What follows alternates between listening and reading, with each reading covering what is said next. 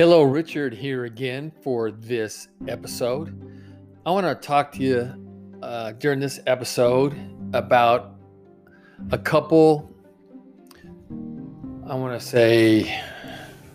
won't call them diseases, but I will call them, I'll just say what it is. Cholesterol, high blood pressure, pharmaceuticals, and the meds that they use for cholesterol and a high blood pressure. And my personal opinion, and again, this is my personal opinion, that there are things that you can do to correct your cholesterol or your blood pressure by not taking pharmaceuticals, but using a natural way. And again, that's my opinion. I'm not being your doctor. I don't want to be your doctor.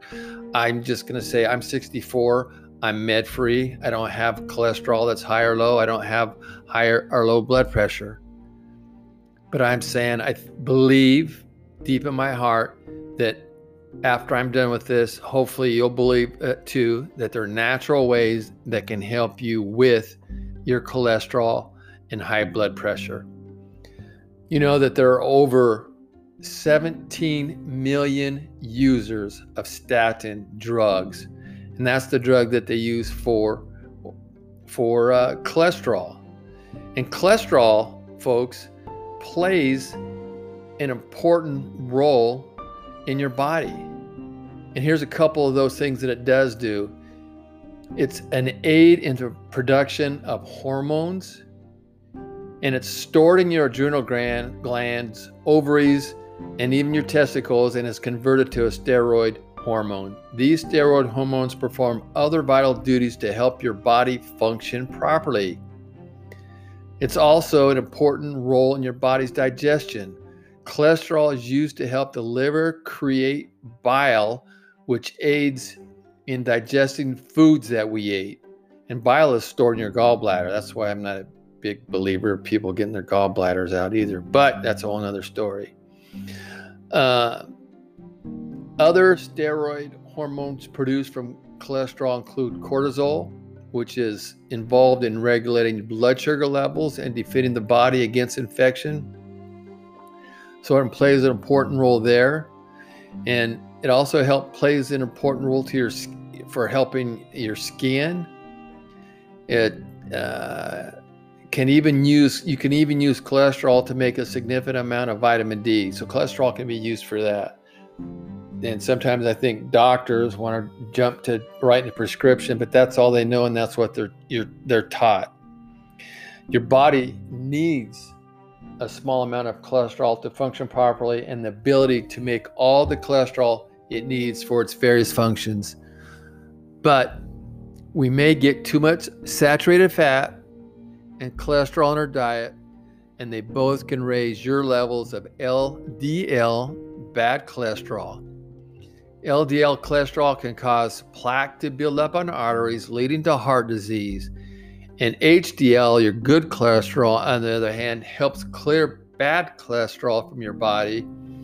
So there's a balance there that has to be made. And when somebody says it's bad for your heart, you need it because it's a genetic, it's in your family. You listen to them, of course. But I think there's other ways that this can be dealt with, but I'm not your doctor either, and I'm not going to scare you into not doing it, but I think your doctor is scaring you to some degrees from doing it. Blood pressure. It's critical to have that balance. And the heart pumps blood into your arteries, which carry blood throughout your whole body. And your high blood pressure means that the pressure in your arteries is above the normal range. Nutrition is important, but also there's supplements that can be used to help with this, and we're going to cover some of those here in a minute. There's no substitute, I'm going to say that, no substitute for eating healthy. And almost everyone, and this is going to be a theme throughout my episodes, everyone needs to eat more fruits and vegetables. You should have a vegetable really with every meal. In fruit, I like my fruit for breakfast and I like my fruit for lunch. I'll eat some stuff during dinner, but it depends what it is. Usually my snack, it depends on the year, is a fruit. Because the fruit has some sugar, natural sugar, that gives you a little bit more energy than the vegetables. So it's critical that you get those. I mean, most organizations, include government organizations for adults, most experts recommend 2 cups of fruit and 3 cups of vegetables each day. I might be skewed the other way personally, but it seems to be working for me right now. So it's critical that your blood pressure be balanced. Yes, high blood pressure is bad for you. The high cholesterol is wrong for you. Those are things that you needed to look at. But when you start taking drugs, you also need to look at these things. The most common statin drug side effects include these. These are the most common. I pulled this off the internet on the drug companies' websites.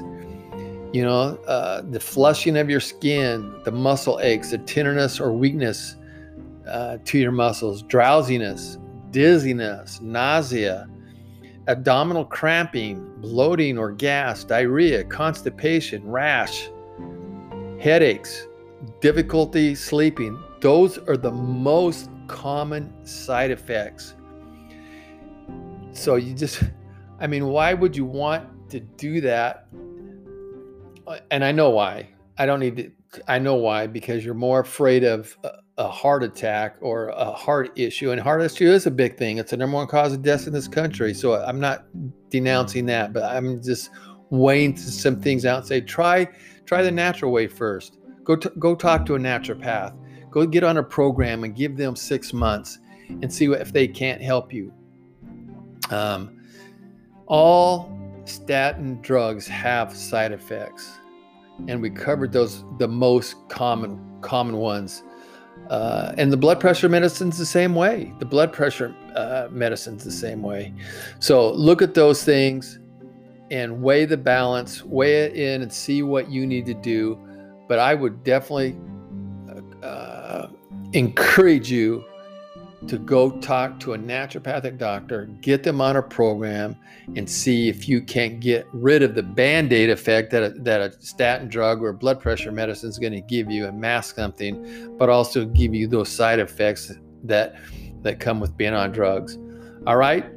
Appreciate it. You guys, thanks for letting me speak to your heart, and I'll catch you on the next episode.